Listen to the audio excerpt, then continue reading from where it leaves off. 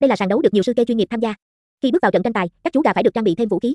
Đó có thể là cựa dao bằng sắt hoặc kim loại khác để tăng độ nguy hiểm và sát thương, từ đó tạo ra sự kích thích cho người xem. Sự đặc biệt của đá gà cựa dao tại Daga88 nằm ở tính đa dạng ở các giống kê. Những loại gà này không chỉ tham gia vào cuộc tranh tài khốc liệt mà còn được nuôi như thú cưng trong nhà. Điểm chung của chúng là thân hình không quá to nhưng vẫn giữ được sự nhanh nhẹn, linh hoạt khi thi đấu. Gà nòi còn được biết đến với cách gọi gà chọi, là giống được nuôi nhiều tại các vùng như Quảng Ngãi, Thanh Hóa, Hải Phòng. Gà Peru sở hữu đặc điểm nặng và dáng cao. Tên của giống kê này được lấy từ nguồn gốc là quốc gia Peru ở Nam Mỹ. Gà Mỹ là giống gà đến từ Hoa Kỳ với đặc trưng là thân hình nhỏ nhưng vô cùng mạnh mẽ.